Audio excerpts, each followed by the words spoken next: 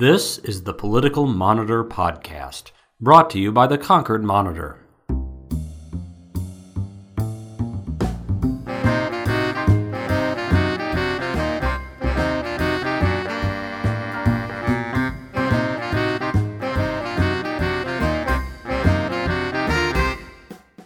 My name's Clay Wirestone. In today's show, we go behind the scenes with the Bernie Sanders campaign, and we take a look as candidates file to run in next year's presidential primary.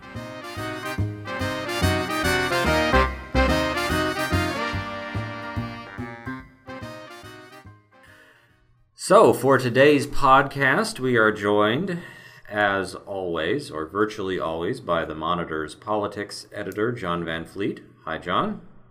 This is Casey Kasem. Okay, and by, we'll just skip right on over that, and by Monitor reporter Ella Nilsson. Hi, Ella. Hey, Clay. So we'll start today with just the story that Ella was reporting, which is you were over at the Secretary of State's office, where Bernie Sanders showed up to file for the primary. Yes. Tell us about the scene. It was very packed, and we were just chatting about this. I was not there yesterday for when Donald Trump filed, but there were a lot of Bernie supporters in the hallways. I think it was kind of a coordinated campaign effort to get people, this huge line of people down the hallway cheering for Bernie, so you could hear the chants of Bernie before he walked in. And Bernie was if there is a cliffhanger in the First in the Nation primary, Bernie was it today. His filing was it. It didn't turn out to be that dramatic, but there was a question about whether or not he could successfully file to run as a Democrat in the New Hampshire primary because he is technically an independent senator. Mm-hmm. So there had been some speculation that might be challenged or that Bill Gardner would not accept his filing, but there was no drama today. Bill Gardner said that he had been kind of cagey about his response in previous weeks, not really coming out and saying whether he would or would not accept Sanders' filing, but he did today without, certainly no drama there. Did he give any explanation as to why he accepted it? He just said, a group of local reporters hung back to ask him why, and he said, he did what everybody else did. I don't really follow what's going on in Vermont. He fulfilled my requirements. I'm okay with it. And he did say, it is possible now that somebody make a challenge if somebody does not think that Bernie Sanders is eligible to run as a Democrat in the New Hampshire primary, they can still make a challenge. And the New Hampshire Election Commission, if there is a challenge made, will hear that on November 24th and decide whether or not Sanders can run. But there's no evidence that such a challenge has actually been made. No, there's no evidence to that. And the state's Democratic Party chairman, Ray Buckley, and Senator's lawyer, Andrew Volinsky, were right with him today as he filed. And Buckley has come out in support of Sanders, just his filing as a Democrat, and said that the party, the state party, will back him up on that if necessary. So basically, if you say you're a Democrat, that's good enough for Bill Gardner. Yes. Right now.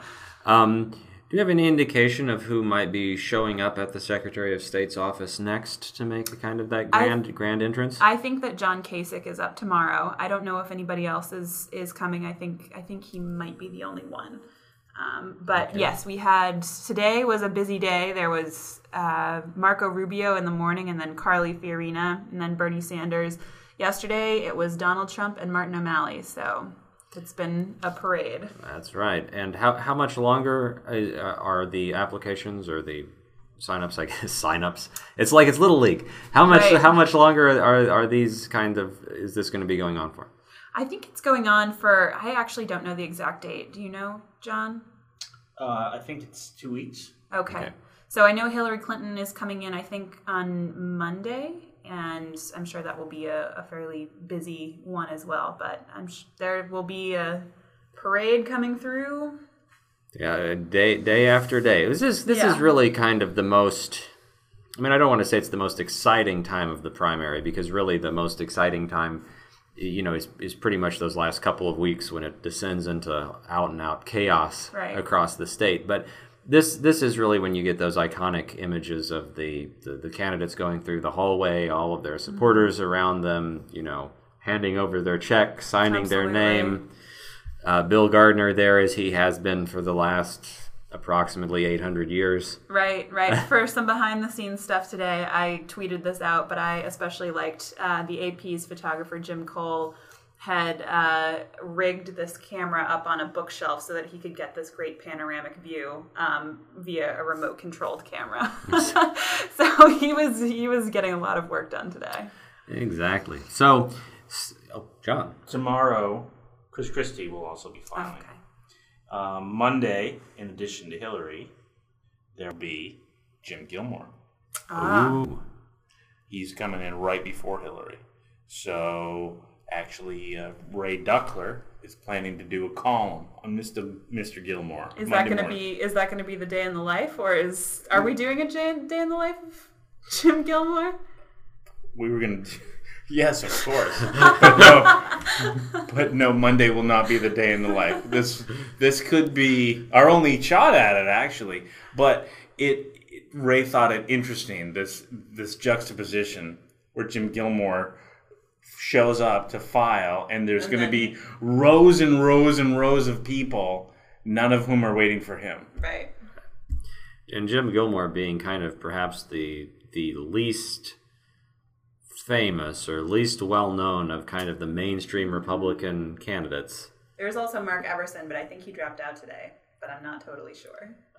But of course he was also a former governor of Virginia, so that tells you something about how many people are running. Right. And kind of what the cutoff point is. But staying with Bernie Sanders here for a second, Ella, so also in today's Monitor, we're taping this on Thursday, there is a Day on the Trail feature with a bunch of photos from our own Elizabeth Frantz, and a story by you talking about Bernie Sanders. So, talk a little bit about the story here first. Yeah, absolutely. So, so we followed his campaign around on a Friday last week. And I guess the story that sort of came out of it was a little bit of an overview of everything. I had a pretty good interview with him. His campaign made time for me to speak to him for about a half hour, which was, it was great. Really happy to have the opportunity to do that.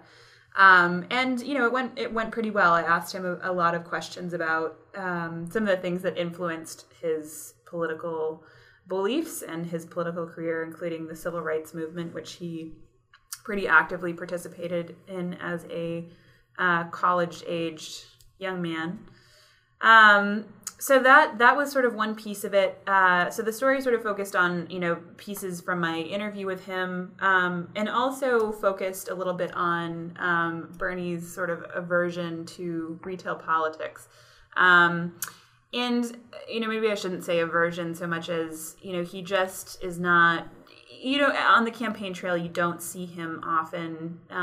He will shake hands, but he doesn't really take time to go up to people and ask them, or, say, hi, I'm Bernie Sanders, I'm running for president, asking for people's votes. Really, in other words, he's not like the stereotypical, image from '92 of someone like Bill Clinton who would, essentially dive into the crowd and feed off of the energy of all of his supporters. Exactly. That is not Bernie Sanders. No, but Bernie has, he generates this huge energy in a completely different way. And that is sort of from behind the podium with all of his ideas and his stump speech about income inequality. You certainly can't say that he has a lack of enthusiasm. People love him and people go crazy over him.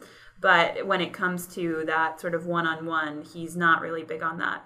Actually, in the press conference that he held today after he filed, Kathleen Ronayne from the AP asked him that question because not only did we write about that, the New York Times also wrote about it, NHPR did a story about it, this sort of, Bernie's aversion to retail politics. And so Kathleen asked him that question, and, he kind of, he kind of said, "Oh, don't believe everything you read in the New York Times," but then kind of said, well, you're kind of right. I don't really have. I don't know if he said I don't have time for this stuff, but he said, I'm sort of connecting with people in a different way, which I think is absolutely true. But it's just interesting to see the different styles of campaigning. Well, and he's also, I think this was something that the piece in the Times that highlighted this kind of pointed out, which is that he's also dealing with a shift in his campaign from holding these mega rallies in deep blue states to doing the kind of more retail politics, the smaller gatherings in nursing homes and whatnot in New Hampshire, and that's a shift. It is a shift, and it is going to be interesting to see. Obviously New Hampshire, especially, sort of, kind of, this is held up as the New Hampshire standard and the first in the nation standard of retail politics. That's something that New Hampshire voters really value, and it was interesting to see him. On the campaign trail, this was sort of right up at the top of my story. He, after he finished speaking at this behind the lectern at this senior center in Manchester, his aide kind of directed him over to the corner where there were these senior citizens that hadn't gathered in the audience. They were still kind of playing cards in the background. And so he was directed over to go shake hands with people and to go greet people. He just kind of stopped halfway there and kind of raised his hand in greeting and said, "Could you guys hear me over there?" And everybody kind of nodded and said yes. And he was like, "Okay, great." And just kind of, walked out. There was no shaking hands. And again, in Nashua at a field office, he finished speaking, took about 10 minutes to speak to volunteers. He had gone in and shaken some hands in a room, again, kind of directed by aides to go into this one room to meet people and shake hands. But he didn't really stick around after his speech was done. He just kind of immediately turned around and walked to the car. So there was no dilly-dallying. It was one spot to the next. Mm-hmm. And although it's looking like, at least for now, according to the Real Clear Politics poll of polls, he is still leading overall in New Hampshire. Although it's a much narrower lead now. It looks like he's leading Hillary Clinton by about 41-40. Yeah, absolutely. Here in New Hampshire, so clearly things are only going to get a little more intense. Yeah, and there has been, yesterday there was this widely distributed Wall Street Journal article where he kind of backtracked a little bit on his, this famous line that he had in the debate, "We're sick and tired of hearing about your damn emails," to Clinton. He kind of, it wasn't that he backtracked, but he said, he does think that the FBI investigation is legitimate and should continue. So it was kind of a less warm and fuzzy Bernie. Who's not always the warmest and fuzziest to begin with. When Donald Trump filed for his candidacy yesterday, the first major Republican candidate to do so, in his press conference afterwards, he took aim at Bernie Sanders and criticized him on that very issue and said that his comments about Hillary's emails, "We're all sick and tired of hearing about your emails," he handed the election to Hillary Clinton and basically said that Sanders is a non-factor going forward. Right. This is going to be, I think, a tough thing for Bernie Sanders, which he and his campaign have been saying since day one. We're not going to do personal attack ads. We're not going to attack her on her character. But as the election starts getting more real, and certainly he has shown himself to be a competitive candidate, it remains to be seen if that is going to hold up. The fact is, if you actually make it to a high elected office, like the U.S. Senate, you're a competitive person. Like, there's that element in your personality, as low-key or as claiming to not be that way as you may, much as you may say it, there's that competitive spirit there. And I think it would take basically a robot to not get caught up in the, kind of some back and forth as the primary approaches. Mm-hmm. It just happens. Happens to the most rigid campaigns. You get drawn into it a little bit. But, speaking of kind of getting drawn into something a bit. Like you actually faced a bit of a challenge in reporting this story about Bernie too, right? Yeah, absolutely. And this was not the first time that we had faced a challenge. So I guess, it was more on the part of our photographer, Liz Franz. We had actually tried to do a day in the life in the summer because we had kind of figured, Bernie is, we thought that they would welcome the coverage and that it would be kind of an easier one to do, and quickly realized that we were wrong about that. So yeah, we tried to, I thought be as open and honest about what we wanted as possible, and had talked to multiple people in the campaign about, wanting a full day of photo access to really get those behind the scenes moments, not podium moments, but, moments of him doing, if there was any downtime or anything like that, any sort of color that we could get. And it turned out that there was, I don't know if it was a lack of communication on their part or if it was a mix of things, but we did not get the access that we had asked for and had been asking for months in advance. And we ended up really only getting about 20 minutes of more photo access than the average press that were there, which basically meant that we didn't have to be sort of confined behind the yellow rope at one of the events. And then at other events, when Liz was trying to get shots, there were people that were on the advance team just sort of trying to keep control of the room that kept asking her and me to go back behind the press area, which we found very frustrating. And yeah. Yeah, well, I think it's important for people to understand that, in a story like this that we run on the front of the Thursday paper, the story doesn't just happen. The reporter and the photographer don't just walk into an event or don't just start following Bernie Sanders at the start of the day and the story just happens. These are, campaigns are, kind of orchestrated like military operations. When they get really big. You have to deal with multiple levels of bureaucracy. You have to plan everything out. It's an involved process, and it's an involved process that sometimes, the entire point of it is to get like a single unguarded moment. Right. And and that can just be a real challenge to do. We found that with some of the other candidates, we've done a bunch of these day in the life so far, that the candidates that maybe aren't doing so well in the polls or don't have as much money, they as a just sheer function, they don't have the same level of staff.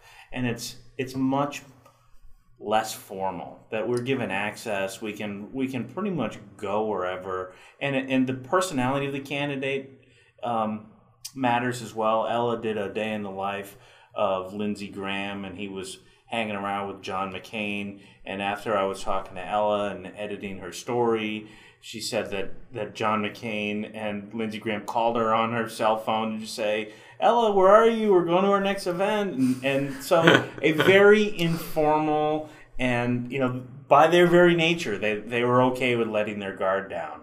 You get to some of the bigger campaigns, and we're having a harder time scheduling them.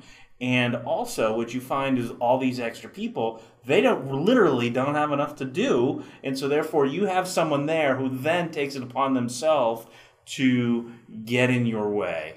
This was enough of a challenge for me to send an email to them and lodge a complaint. Mm-hmm. They responded, they acknowledged, and we are all good now, Clay. Yeah, well, and the thing is that most campaigns, even the ones that have all of these layers of bureaucracy, they understand that newspapers and websites and media outlets want to do these kinds of stories, and in a kind of a general sense, they want them to happen.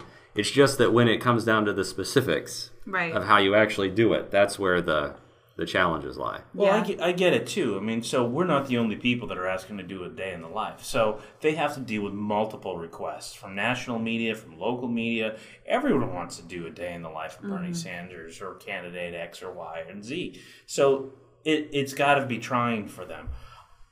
on the other hand, just a little basic communication can go a long way with these things. Yeah, absolutely. And I think the biggest thing the next day, because we did ours on Friday, and we were sort of available on Saturday too, but we decided that there were sort of more varied events on Friday, and so we would do that. And then on Saturday, we basically, because ABC and the Washington Post had reported this, Bernie Sanders went trick-or-treating with his grandchildren on Saturday night in Lebanon after a day of campaigning there. The other dynamic with these things is if everything goes well, right, and the story is very flattering, they get a few thousand page views at the Concord Monitor's website. They get our readership in our circulation area, and it's good press in a small venue, right? We're a small newspaper. To the contrary, if something really bad and embarrassing happens, then that story that we have has the potential to go viral. And so there is a lot of risk for them to do these things. And so we understand that, and we get it. So we're not asking to go absolutely everywhere, to listen to private phone calls. We're just saying, hey, look, let's if they want us to be there for all of those things, it's not like we'd say no. Correct. That is sort of that's the dream scenario. Right. Come to every nook and cranny of what we're doing. Right. Thus the iconic Bill Clinton shot in the men's room splashing water on his face after a long day of campaigning. You and I have talked, Clay. Mm-hmm. Is that photograph even possible in this day and age? Former Monitor photo editor Dan Habib shot that picture. And yeah, I mean, it's a good question. I mean, I think the thing is there are probably some candidates that it would still be possible to do that photo with, and then there's many others that it would not be. It would not be possible for that photo to be taken of Hillary Clinton. Well...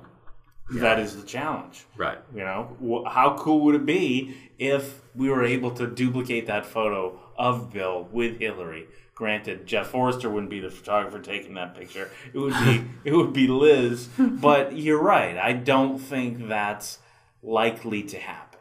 And that's a reality of how the New Hampshire primary has evolved. Well, and how media itself has evolved. I mean, in 1992, if you were wanting to see the inside world of Bill Clinton running for president, the Monitor was probably one of the best places that local voters could get that. These days, the Hillary Clinton campaign can throw up a YouTube video that's shot by a staffer that's of her more intimate moments or whatever, but really highly selectively edited, and that's perhaps gets much the same effect, and they can direct it only to the people who like her. Right. In 92 as well, I'm pretty sure that was not a digital camera. He had to come back and develop his film. You had to look at it on a light table, right? You had to examine it through your loop and enlarge the photo, and then you pick which photos were going to be used in the newspaper. Now, the digital photography, those things can be on Twitter instantly. Right. So, I mean, I think there's just so much difference. There's so much, difference between now and then. It's just hard to say. I mean, you might be able to get the photo, but would it have the same kind of impact? Would people be talking about it 23 years later? Right. And that's the tough one.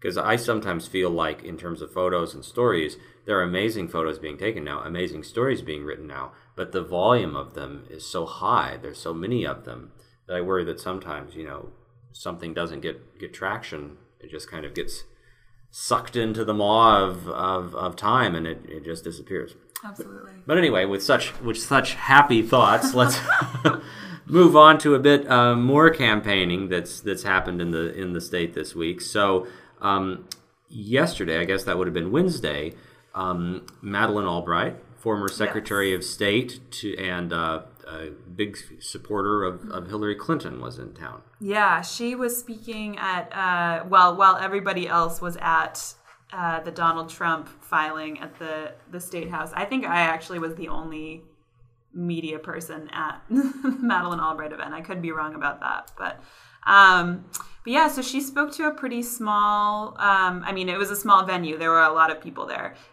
It was just the Concord Women's Club, so it's this house on Pleasant Street. And there were a ton of people, mostly women, but a few men as well, and a few children packed into this sort of Victorian downstairs area, this Victorian house. And Madeleine Albright is 78 years old, but she has not slowed down at all. It was really fun to see her. So she was definitely stumping for Clinton. I think she and Clinton are pretty close personal friends. And obviously, Madeleine Albright was the first female Secretary of State, and Hillary Clinton also Secretary of State. So they have very similar pasts. They also went to the same college, Wellesley. But it was just, besides talking about Hillary Clinton, she, was also just talking about the experience of being a woman in politics, and just a woman sort of trying to rise professionally, especially in the age that she lived, so the 50s and 60s. She recalled that at her commencement, her graduation, the commencement speaker was Neil McElroy, who was then the Secretary of Defense. And he was speaking at the Wellesley College graduation because his daughter was a student there. And he told all of the girls, it is your duty to go out and get married and have interesting sons. So that was pretty interesting. And Madeleine Albright was saying, I did as I was told. I went out and got married 3 days later. So she got married, she had kids, but she also went and got her PhD and started working for politicians, and eventually rose up to being the first Secretary of State. So it was very interesting to hear some of her personal stories, and also pretty fascinating to hear. I think she has a pretty tremendous level of expertise on foreign policy and foreign affairs. So it was really interesting to hear her perspective on some things like the situation in Israel and Palestine and the Benghazi hearings. It was a very, very interesting event.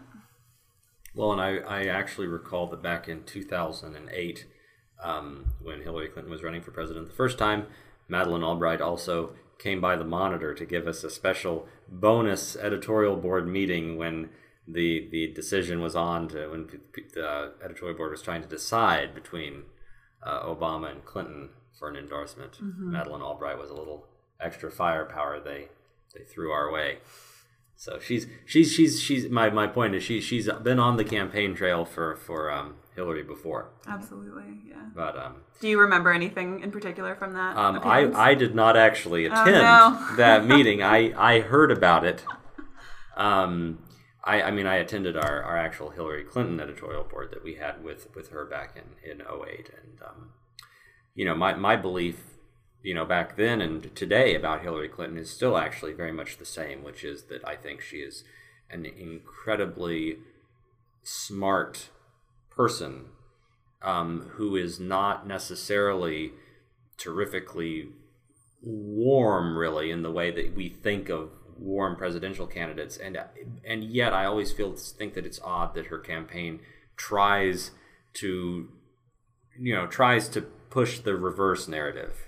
Tries to make her, kind of warm and huggable and approachable, and tries to kind of downplay the intellectual aspects, which, I think, frankly, and if you watch her debate and in front of a Benghazi hearing, that's really one of her dominant personality traits. She's quick and smart, and, you see a lot of things in editorial board meetings that, you might not always get the most interesting answers to your questions, but you can understand a lot by a candidate just by watching them close up.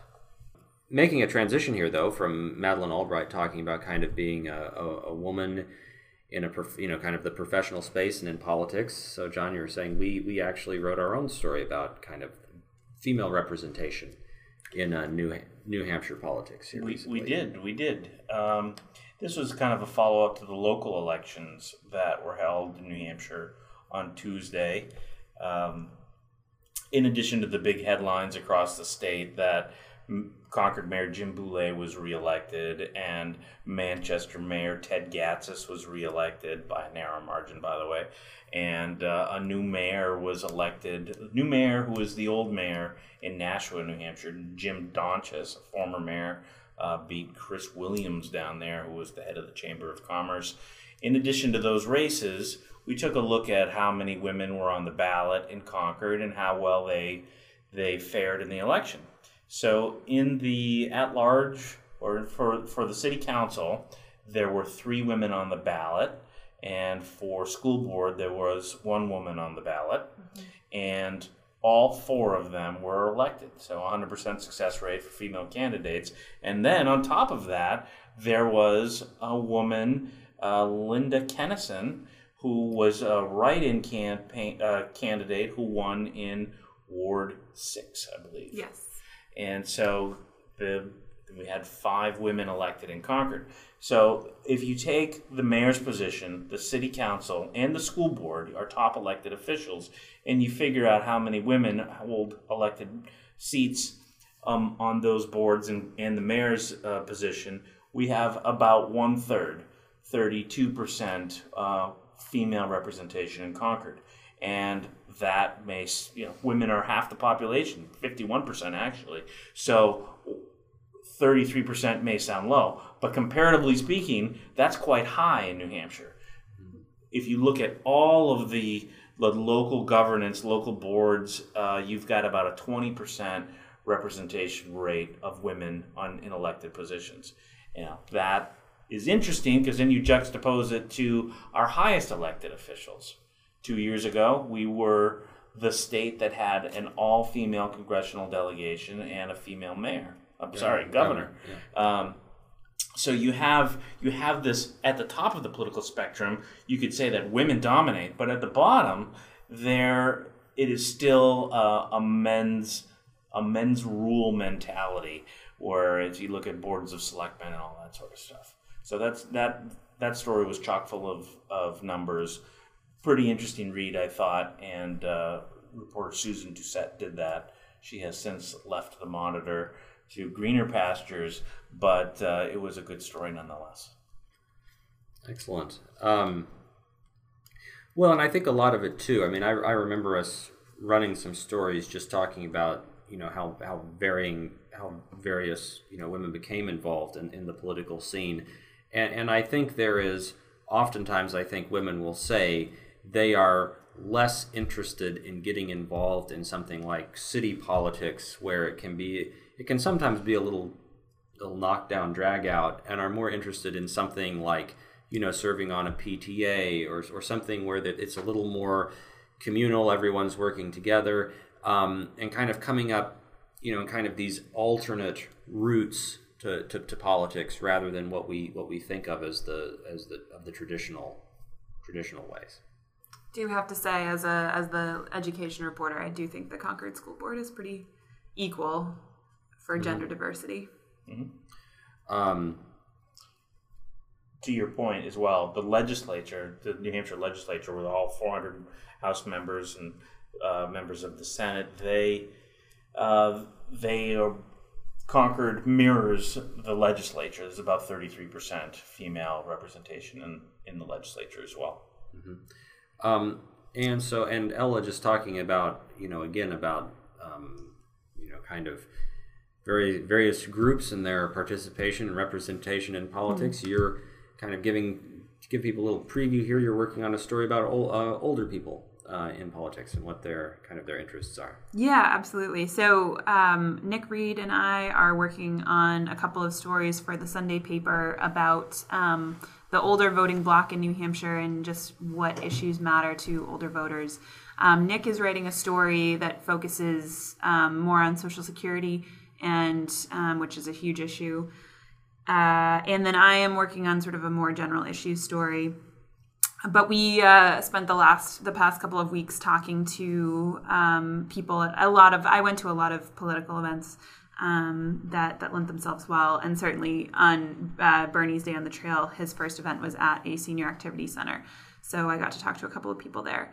And it's been interesting. I think the answers have varied, and I know talking to Nick, I actually have found, and I'm sort of going to focus my story on this, a lot of people that I've talked to have talked about their concerns. They're sort of saying, things are kind of bad now. I'm really worried, especially with things like Social Security, about my kids and my grandkids, that it's not going to be there when they need it. And certainly things like I've heard a couple of people say that they're worried about affordable education for their especially like for their grandchildren. And a couple people say that global warming is a huge concern for them. So I think that the range of issues are interesting. I talked to a few women yesterday that sort of had kind of an interesting take that I've heard specifically on women's rights from a couple of other people in the past, that women my age in their 20s and younger, and maybe even in their 30s, don't really fully appreciate or understand kind of the all of what women in their generation had to go through to get access to birth control and women's health issues, and just obviously there's a lot of work to be done for pay equity in the workplace and everything, but that that we take these issues for granted much more than they do. Oh, it'll be something to look forward to for this weekend's paper. So, John, do you have any outstanding issues to address in our podcast this week? I'm somehow not surprised. Could you tell that you do, that you're ready to pounce? I did want to revisit our segment on the primary and the candidates and access and all that, because I felt like we kind of ended on a bit of a sour note. I think it is worth saying that the primary is still alive and well. If you look at the candidate filings and the madhouse environment at the State House as these candidates come in and they file their paperwork, people are energized about politics. It is still a really cool thing. We are unique in New Hampshire, and if our biggest complaint is that we don't get the perfect amount of access that we as the media demand, that's a pretty good problem to have. I mean, we are in a lucky position here in New Hampshire to be able to cover the political process as we do. So this is my pre-Thanksgiving. I want to give thanks. Hear, hear. I think that's spot on. So, John, thank you for coming in. All right, Ella, thank you, Clay. Thank you. Thank you, Clay.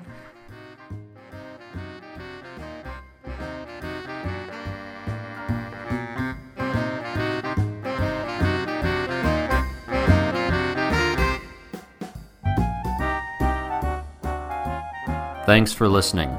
Remember, you can subscribe to hear more episodes of this podcast through iTunes or Stitcher. And follow along for all of the latest political news at politics.concordmonitor.com. Thanks for listening, and we'll see you next time.